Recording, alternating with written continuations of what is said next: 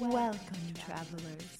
We're aware that your journey was difficult, but prepare to have your questions answered, for you have been granted an audience with the Masters. And welcome back to the Masters of Modern podcast. I'm your host, Alex Kessler, joined today by my co-host, Ben Bateman. What's up, everybody? Wait, what's going on? Where's Kessler? Why is Bateman both Kessler and Bateman? And the deal is, guys, today is a solo episode. Kessler is out of town. He's foraging in the wilderness for things. He's doing things that aren't here recording this show. And we felt that it was a strong opportunity to share one of our Patreon Brew episodes. We take exclusive submissions from you guys, and we then share your submissions on the show, and we do like little sort of like deck tech things with our ideas, what we would add to them. So that is today's episode. Next week, you can expect our Kaladesh set review. We're both very excited. Kessler just played in the Grand Prix, so he's got all kinds of things to share with you. Or, I'm sorry, he is playing in the Grand Prix this weekend. He'll have all kinds of things to share with you from that. So all our insights into Kaladesh, we have all kinds of fun things we want to share with you. But today, I'm going to be doing this episode, ending with finally my personal brew that I've been talking about for the last couple of weeks with Saheeli Rai, the new red-blue planeswalker from Kaladesh, which I just think is awesome, and I have a very cool modern deck that I want to talk about. So in the meantime, guys, I'm going to do 3 brews submitted by fans. I'm going to tech them, and then I'm going to share mine. And I'm going to start you guys out by reminding you that, of course, the podcast, The Masters of Modern, we are on Twitter. So you should follow us at the MMCast. Of course, also, I am personally on Twitter at Ben Bateman Media and Instagram. And Kessler, my co-host, who is not here, is at Kess Wiley. You can find him on Twitter, and the MMCast also. We're on Facebook. We have a YouTube channel where we put up all the episodes now. We share them with usually a video component that shows the cards we're talking about, things like that. So that's really cool. And last but not least, of course, guys, these Patreon decks, they come from our Patreon, which is funds that have been donated to us by you to help us keep the show going. Things like buying new microphones, paying a video editor. These are things that come out of the Patreon. So go to patreon.com/themmcast if you guys want to donate and help us stay in business. It is very cool if you do that. So, I think without further ado, we are sold out. I've mentioned this several times, but I think we are now sold out officially of the DMTW collaboration playmat. We've been working with DMTW Clothing, an awesome lifestyle brand. These guys make great stuff. If you go to dmtwclothing.com, you can see their stuff. But we had a playmat that was for sale on there. It was our first product with them. And unless I'm mistaken, it's now sold out. But you can check it out because I'm sure it's still pictured on there. And we probably will be making more at some point. So anyway, guys, without further ado, let's get into the episode. So first and foremost, I'm going to take a submission from Adam Hartman. So Adam Hartman wrote, here's the very first modern deck I tried to brew a few years ago. I was in love with Nykthos, still am. Got the inspiration to use Impromptu Raid from a PucaTrade.com article. The basis of the deck is to try to get very early Devotion to Green, then use Ramp, Nykthos, and Impromptu Raid to have massive single turns of creature damage. A massive single turn of creature damage. So for those of you that don't remember what Massive Raid is, it was one of those hybrid enchantments from Shadowmoor, I think it was, and it cost 4. It's a hybrid green-red and 3, and it states, I'm going to read it right now, Post-Mortem Lunge. That's not the wrong card. That's not what that card was. Post-Mortem Lunge is the wrong card. Impromptu Raid. I hope I didn't just say Post-Mortem Lunge for both of them, because that's not what we're talking about at all. Impromptu Raid is a hybrid red-green and 3 for an enchantment with an ability of 2 and hybrid red-green. Reveal the top card of your library. If it isn't a creature card, put it into your graveyard. Otherwise, put that card into play. That creature has haste. Sacrifice it at end of turn. So this deck is basically built kind of like an Elves deck. I'll explain what's going on here. We have Impromptu Raid as a 4 of. The deck runs 6 ley lines, green ley lines, which are 4-drop green enchantments with 2 green and 2 colorless as their cost, that if they're in your opening hand, they begin the game in play. So this helps, obviously, when you get Nykthos in play. Having double green Devotion to start the game is very good. So you play 4 Leyline of Vitality and 2 Leyline of Life Force. Then it's got a kind of like an Elves base here of 4 Elvish Mystic, 4 Llanowar Elves. You have 4 Voyaging Satyr, which is to untap Nykthos. You have 2 Elvish Visionary, 4 Burning Tree Emissary, 2 Karametra's Acolyte, 2 Garruk Caller of the Beasts, 2 Garruk Wildspeaker, and then a suite of one of kind of powerful creatures. So a Kalni Hydra, Nylea God of the Hunt, one Craterhoof Behemoth, an Emrakul, the classic OG Emrakul, and a Hornet Queen, plus a single copy of Bow of Nylea, and then 4 Nykthos and 17 Forests. So it's a 21 land modern deck, and then a big sideboard, it looks like, of one-ofs. So my first thought on this deck is that in Modern, if you're going to do something creative, the first question you have to ask yourself is, if I'm going to do this and I'm going to try to be clever and creative and groundbreaking, is this better or worse than something that is being done differently already? And this is a pretty similar idea in terms of just like big mana take over the game in 1 or 2 turns as Elves. It even runs like some of the Elves cards. This is obviously going to be less expensive than an Elves deck because you don't have to deal with like super expensive Heritage Druids and things like that. But overall, it's not too different. I would say the ley lines are kind of aggressive because they're very dead draws. The card Impromptu Raid, I'm not entirely sure has a home in Modern, but maybe. I mean, the coolest thing about this deck to me is it's kind of like one of those things in Modern, like if you can just get past the sort of like wall of disruption that's going to start the game out and actually get this thing working, it can go totally bananas. Because I'm looking at this and thinking to myself, okay, you get your Devotion off of each of the mana dorks, plus the ability to tap them for a mana during that same turn. Any mana creature that you flip off of Impromptu Raid then has haste and can tap for additional mana. Your Voyaging Satyr, if you flip it off of Impromptu Raid, can then untap Nykthos instant speed because it has haste to reset the turn and continue going. Your Garruk Caller of the Beasts, for those of you who don't remember like which one Garruk Caller of the Beasts is, he's the big fat one that allows you to reveal cards from the top of your library and get creatures into your hand. I'll read his text exactly. He's the M14 one. So he's green 4 for a 4 Devotion. +1, reveal the top 5 cards of your library, but all creature cards revealed this way into your hand, and the rest on the bottom of your library in any order. Or -3, you may put a green creature card from your hand onto the battlefield. And then he has a -7.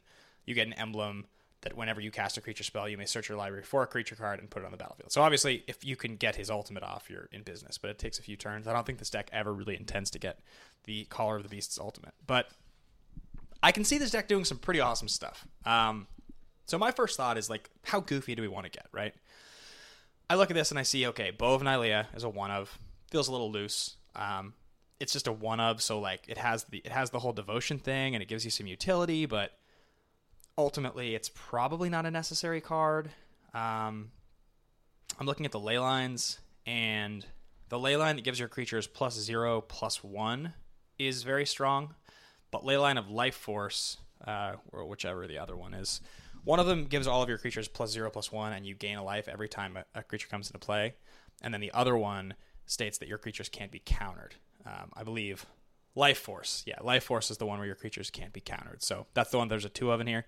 Vitality is pretty sweet because like you get a lot of creatures in play, so you gain the life, and it gives your guys an extra toughness on the butt. So you just have like a better way to block and things like that if things get out of hand. My first thought would be, okay, what are some cards that aren't being played here that are pretty cool that you can do fun things with? So right off the bat, I see you're playing 8 mana creatures and 4 Burning Tree Emissary.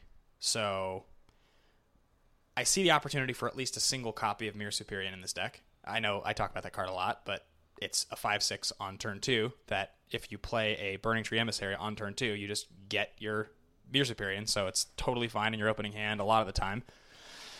It's going to be a turn 3 5/6 in a lot of cases because you're going to have 2 mana creatures.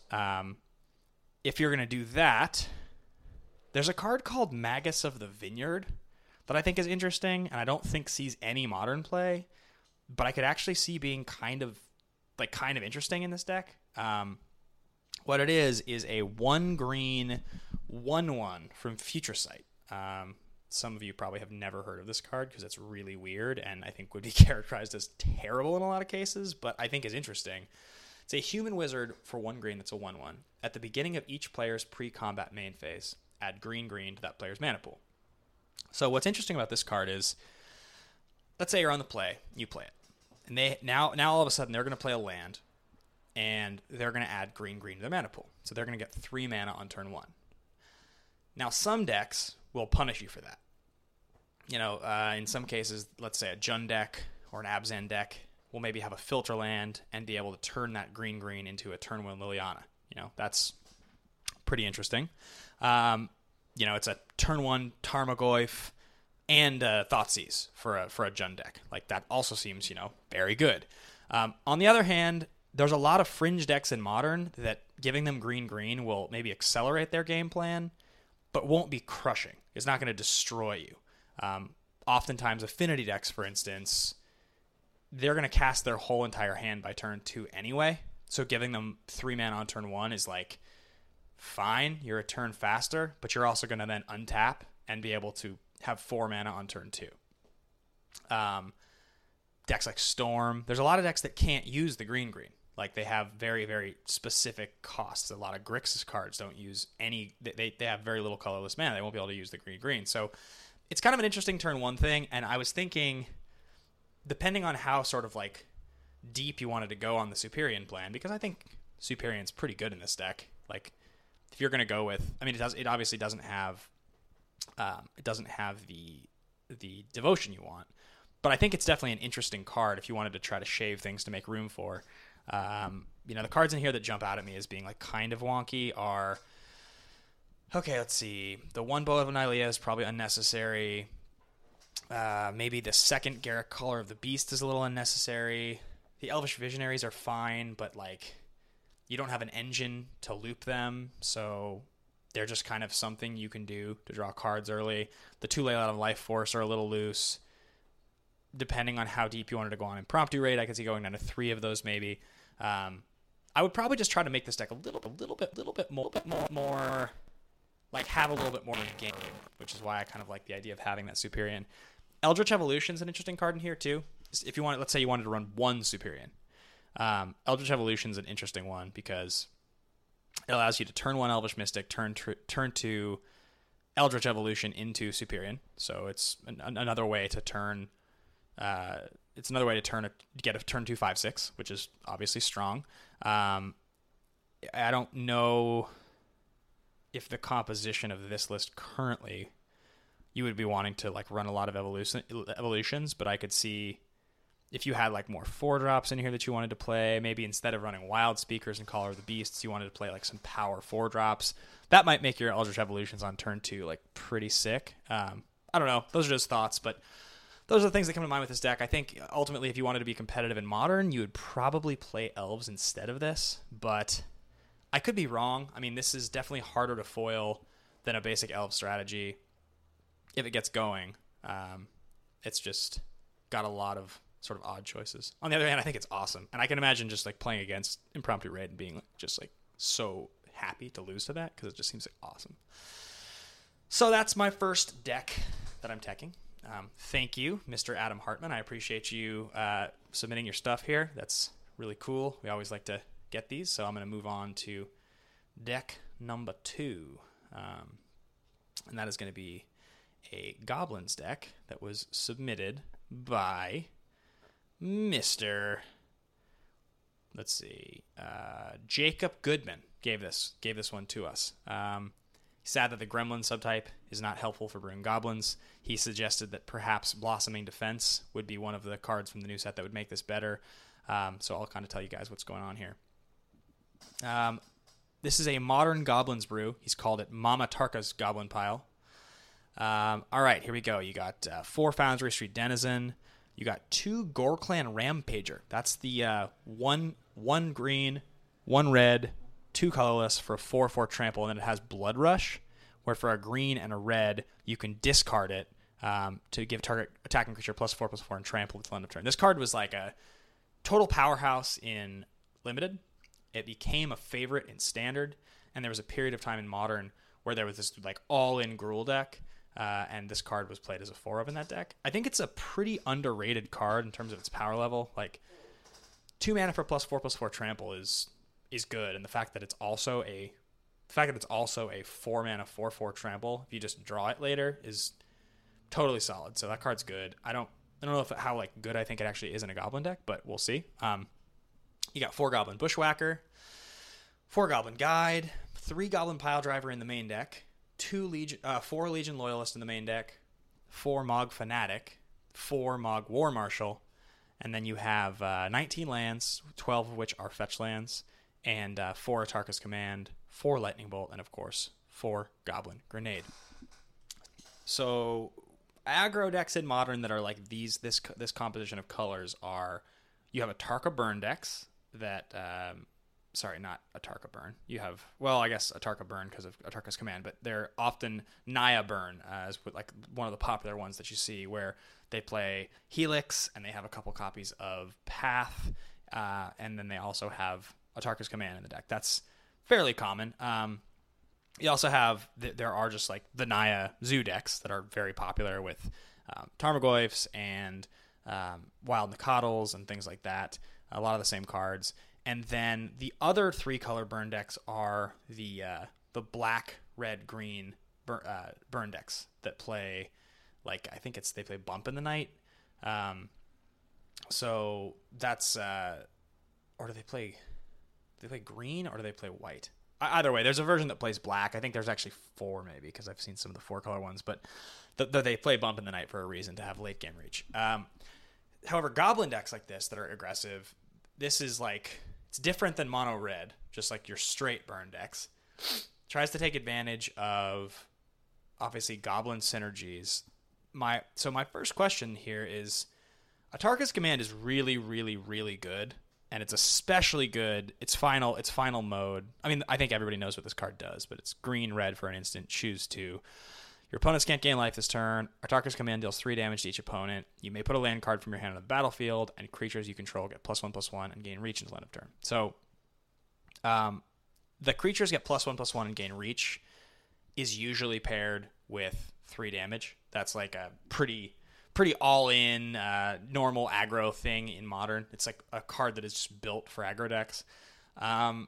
But getting 4 of these and making a Goblin deck green, I'm not really sure is necessary, because Gore-Clan Rampager is super sweet, but like there's a lot of things you could be doing keeping your deck mono red that I think are pretty good. The first thing I would say is I think you want the full 4 pile drivers in the main deck. I don't know why you would really want to play 3 of them. It's one of definitely the stronger goblins.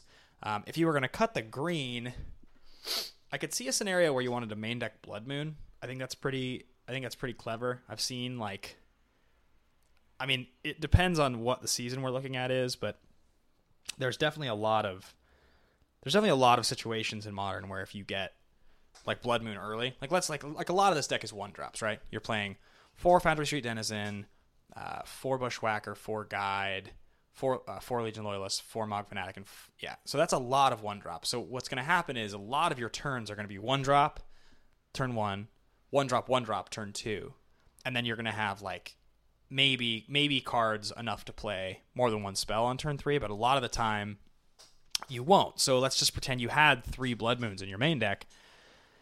I could totally see a situation where it's like turn 1 Guide, turn 2 Legion Loyalist and Foundry Street Denizen or something, or maybe it's a different order.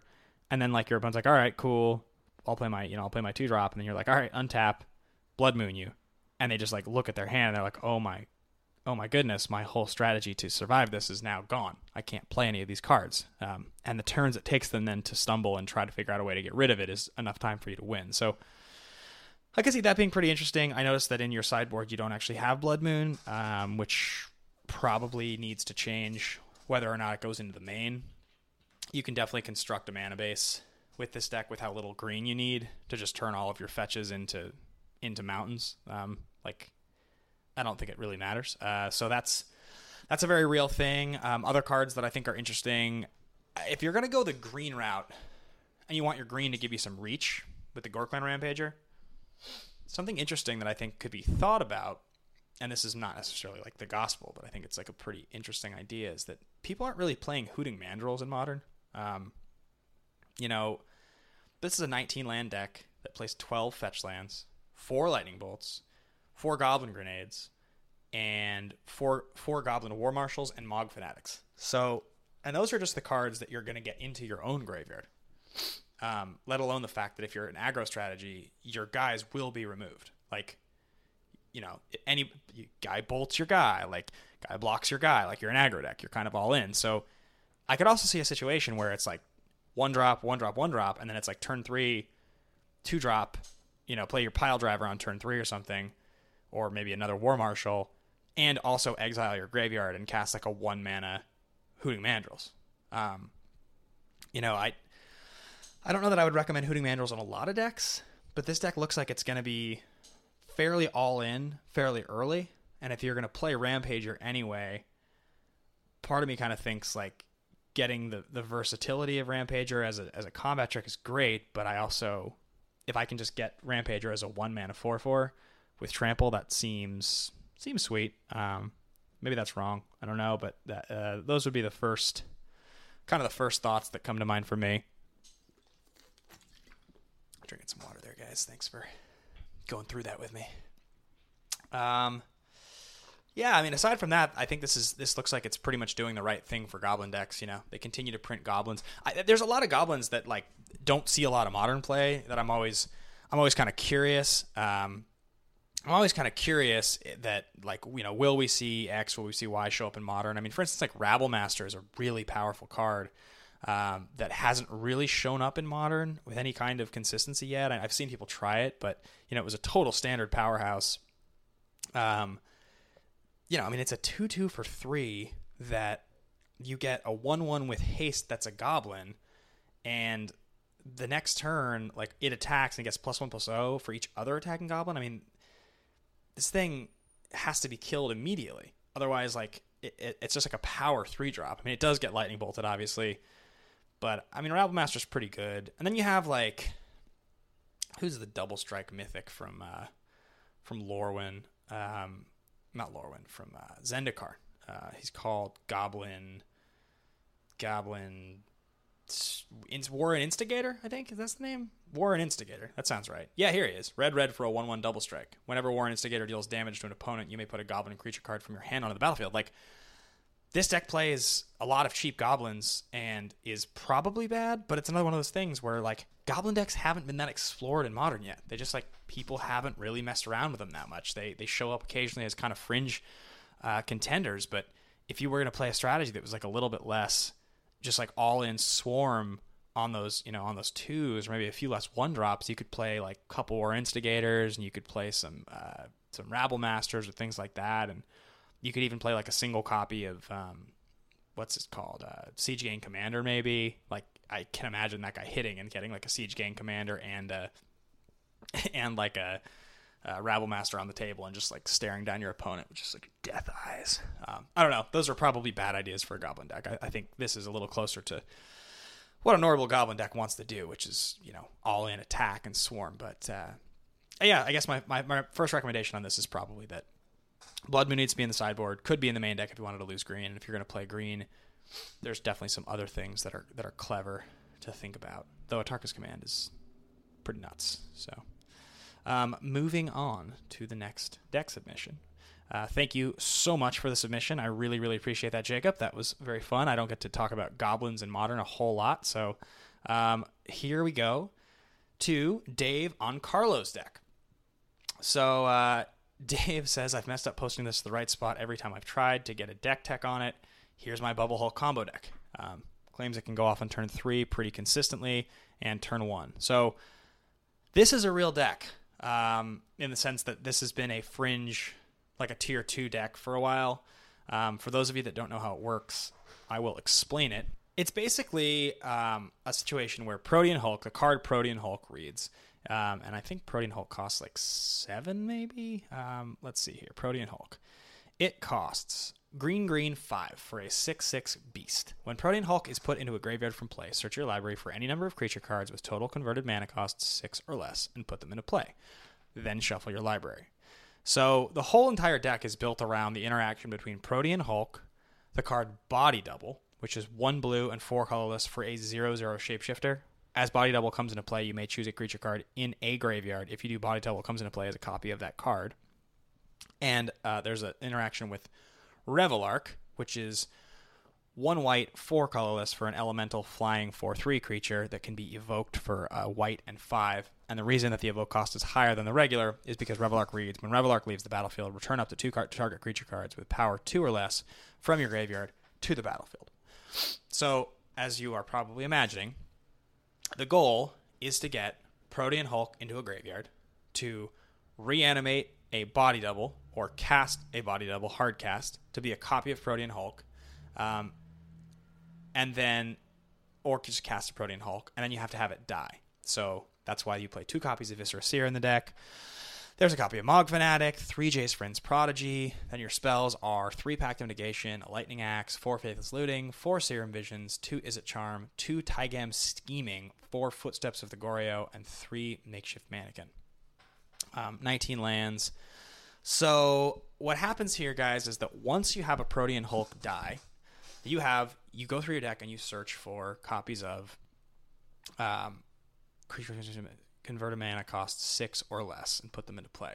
So you have Body Double enter the battlefield, and also Revelark enter the battlefield, and also Viscera Seer enter the battlefield. And what that allows you to do is then sacrifice your. Oh, yeah. And then Body Double comes in as a copy of Protean Hulk, so then you sacrifice Body Double. There's a whole complicated minutia of things where you repeatedly return your copy of Mog Fanatic and kill them a billion times with it. It's the way the Body Double thing works. I'm kind of tired right now, so I'm looking at this and trying to piece it all together. But I've died by this plenty of times in both Modern and in Highlander, and that is the reason you have a single copy of Mog Fanatic, is because you're recurring the combo over and over again. Body Double having 0 power means that it can be searched up as a 0 cost part of the resolution. The Protean Hulk sacrifice, and then Revelark dying can obviously bring things back. So that's the way this all works. So you can sort of see that the rest of the deck is set up to take advantage of getting things out of your hand, because this version of the deck plays 4 Footsteps of the Goryo and 3 Makeshift Mannequin. So Footsteps of the Goryo, because instead of a lot of resurrection effects, Footsteps of the Goryo reads 1 black, 2 colorless, sorcery, return target creature card from your graveyard to play, sacrifice that creature at end of turn. A lot of resurrection effects in Magic state that when the creature dies, it exiles. This is great because you can Footsteps of the Goryo, a Protean Hulk. Protean Hulk comes in at end of turn. If it doesn't get pathed, the combo goes off. So Makeshift Mannequin obviously has multiple sort of interactions with the deck, because it's not just like your standard sorcery speed thing. You can instant speed, reanimate Protean Hulk, block with it, or something like that. I mean, there's a lot of pretty cool stuff you can do with it. Some of the cards in here that are a little different than I'm used to seeing. Taigam Scheming, I understand why. 1 blue, 1 colorless. Look at the top 5 cards of your library, put any number of them into your graveyard, and the rest on the top of your library in any order. I can see it as a 2-drop. It stacks your deck and puts the right things into your graveyard. It is card disadvantage, which is a little annoying, but so there's a lot of the things in this deck. The Izzet Charm looting effect, the Faithless looting effect, those are all card disadvantage. So, and then Pact of Negation to protect you. So, yeah, this is, like I said, this is a harder one to go in and immediately deck tech, because this is a strategy that works, that I've seen work. Few things. Let's see. Perhaps rather than Izzet Charm or Taigam Scheming, I would play the new card from Kaladesh. What's it? Something Reunion. It's called. I'm going to tell you guys right now. It's the new card that everybody wants to play in Dredge. It's called Cathartic Reunion. It's 1 red, 1 colorless. As an additional cost to cast Cathartic Reunion, discard 2 cards, draw 3 cards. It's very good in Dredge. It's very good in this. It allows you to early, for 2 mana, discard things you want to get out of your hand and draw 3 cards. It seems totally fine to me. Seems very powerful. This deck doesn't play a whole lot of interaction. Plays a single Lightning Axe as a removal spell slash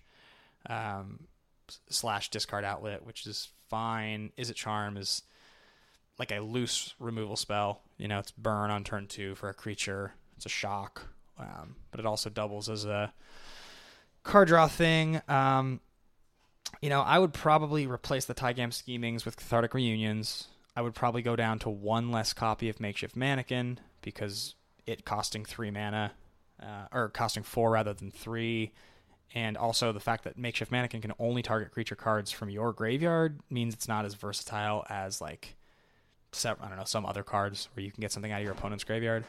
Yeah, I mean, the 3 Pact of Negations in the main deck, they're fine. You know, they're dead spots if you're not playing against... They're dead spots if you're not playing against the right deck, which is a little annoying. Though this deck is really fast, so I can understand why you'd want like packs instead of spell skites or something like that.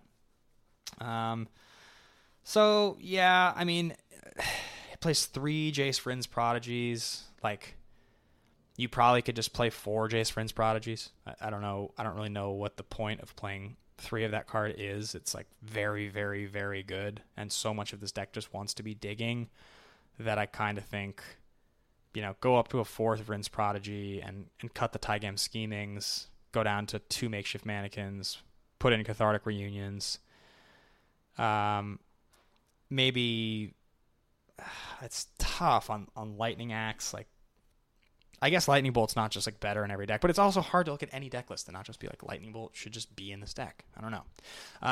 You know, Spirit Guide, understandably, you want to go off fast. Totally get that. And yeah, I mean that pretty much does it on that deck. This deck I kind of wonder if because it's all in on the strategy that it's fairly easy to interact with after game 1. Any kind of like graveyard removal effect early, you know, this deck doesn't do well with. Obviously you can bring things in, but like this foiling this, like this doesn't exactly have a different game plan. Something that could be really interesting because you already run the Pact of Negations in the main deck. If you have a single Slaughter Pact in the sideboard, is you could sideboard into the Hivemind combo. You have a lot of deck manipulation and card draw that I kind of wonder if there would be a version of this deck that could just play the Hivemind combo that used to be so popular in the Amulet decks. Hivemind being blue, and 4 for an enchantment that states whenever a player casts a spell, the player's opponent copies that spell. So what it means is you can play Hivemind and then immediately attempt to cast like Slaughter Pact on their creature, and then like counter your own Slaughter Pact with a Pact of Negation, and then they have to pay, you know, and lose, or they lose the game because they have to pay for the trigger before you ever have to pay for the trigger. So that's a thought. It might be bad. I see the sideboard here has like copy of Grave Titan, some Leyline of Sanctities, a Murderous Cut. I just see like a lot of the same kind of all-in type of things here. And if you get rid of, if you change the composition of this deck a little bit, you could cut like 8 cards and just swap in the Hivemind combo easily. And that could be your game 2 in a lot of cases. So that's a thought. In any case, those are my thoughts on that deck. So Dave Uncarlo, thank you for submitting it. I wish I had more constructive things to offer you in that category, but it's when decks are tournament ready decks, they're a little harder to critique. But I think that deck is sweet, and I like it, and I enjoy playing it. So last but not least, guys, I'm going to get on to my own brew here. I mentioned this last week on the podcast, or perhaps it was the week before, talking a little bit about Saheeli Rai, or Rye, whatever we want to call it, because I think it's super, super sick, and I have been brewing, trying to figure out the best version of the deck. So I'll kind of tell you guys what I have going on. My brew is not entirely done. I don't have a version that I like yet, but it's getting there. So the first interaction that I saw was the interaction between Saheeli and Tezzeret, and that's because even though Saheeli turns things into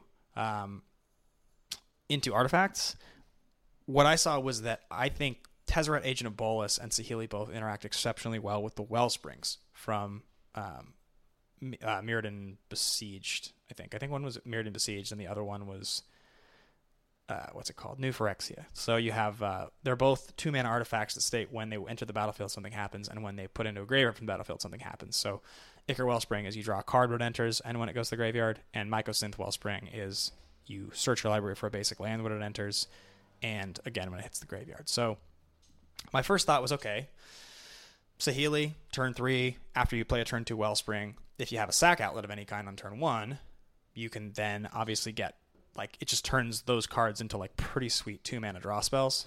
Also, I liked the idea of playing Tidehollow Sculler in this deck. I think Sculler on turn 2 to set up your turn 2 Saheeli. And then again, if you have that same turn 1 sack outlet, it allows you to make a copy of Tidehollow Sculler, look at their hand, and then sack the Tidehollow Sculler to your turn 1 sack outlet so that the exile effect is permanent. So Greater Gargadon is obviously the card that comes to mind. It's a really, really interesting card to have on turn 1 in a deck like this, because it means that once Saheeli is on the battlefield, if you ever see the opportunity to go for it, and you can sacrifice your entire board to put Gargadon into play as a 9/7 haste, and then -2 Saheeli to make a copy of Gargadon, which also has haste, an attack with 2 9/7 hastes. You can win completely out of nowhere. So it's 1 red for a spend 10 9/7 beast is what Greater Gargadon is. Its casting cost is red and 9. Sacrifice an artifact, creature, or land. Remove a time counter from Greater Gargadon. Activate this ability only if Greater Gargadon is suspended. So obviously you can't sacrifice enchantments and things like that, but pretty much everything that in this deck that I'm thinking about could be sacrificed to it. So then the rest of the deck. So a couple other things. Sun Titan with Saheeli is really, really good. If you have a Saheeli in your graveyard and you play one and you have a Sun Titan, you can go infinite, because Sun Titan enters the battlefield,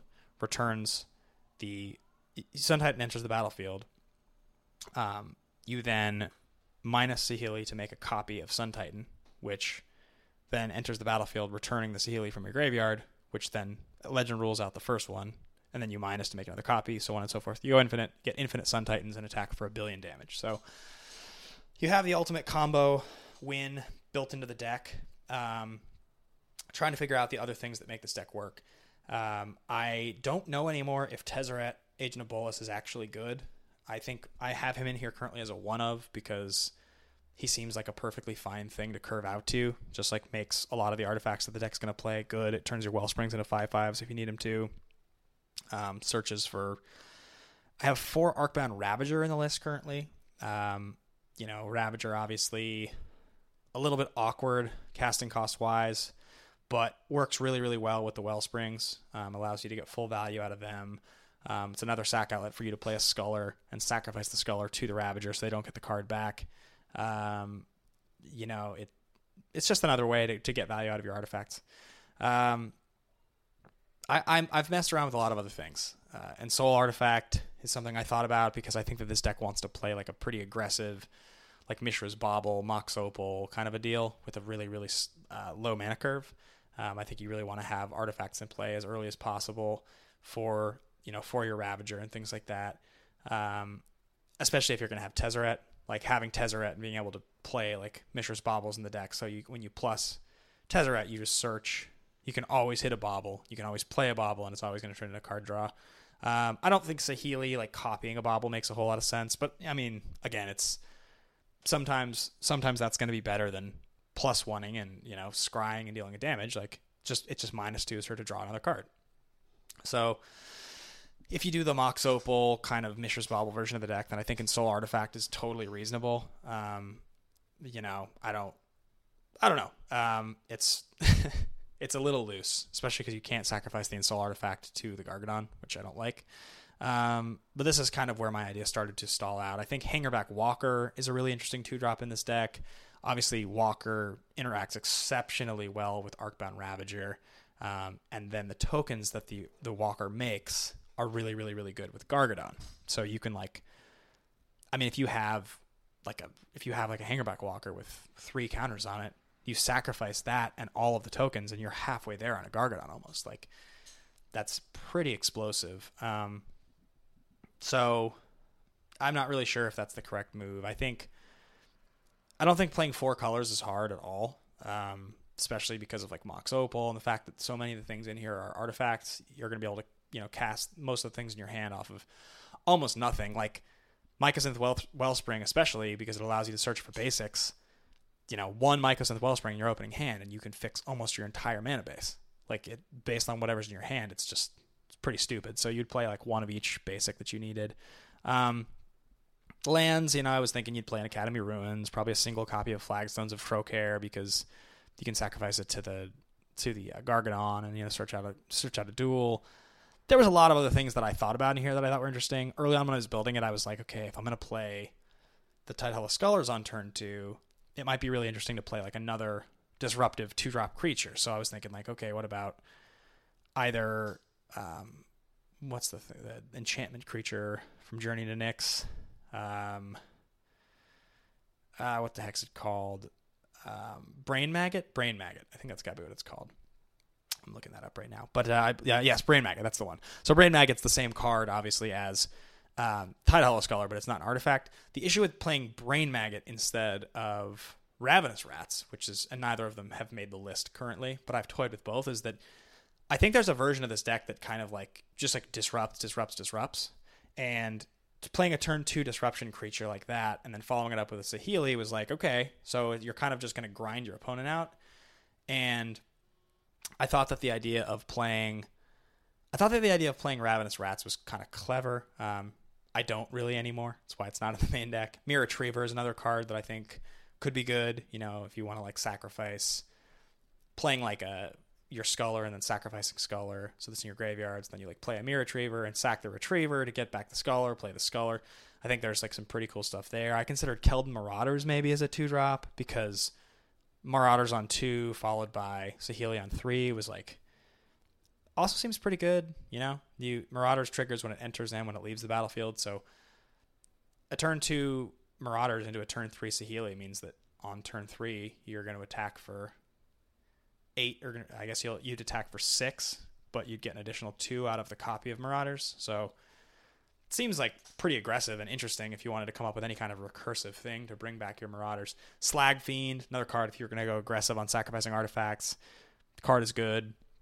The card is bad in general. I don't think Slag Fiend is playable, but it was an idea. Relic of Progenitus, if you don't want to go with kind of a recursive thing. It's another artifact that you can play early, make copies of to draw cards, but also has a very utility effect.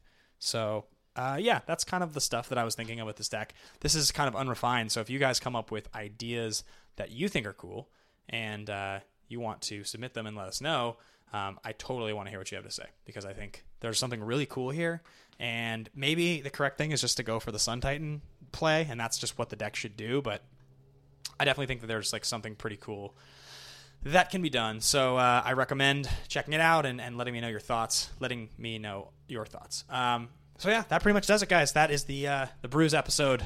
That does it. So thank you for tuning in to the solo me talking at you about Brews. I hope this was fun. I hope you guys don't miss Kessler too much. But if you hated it and it was not your thing, I'm sorry, and please, tweet at us and let us know that, because we probably won't do a solo episode again if this didn't fly.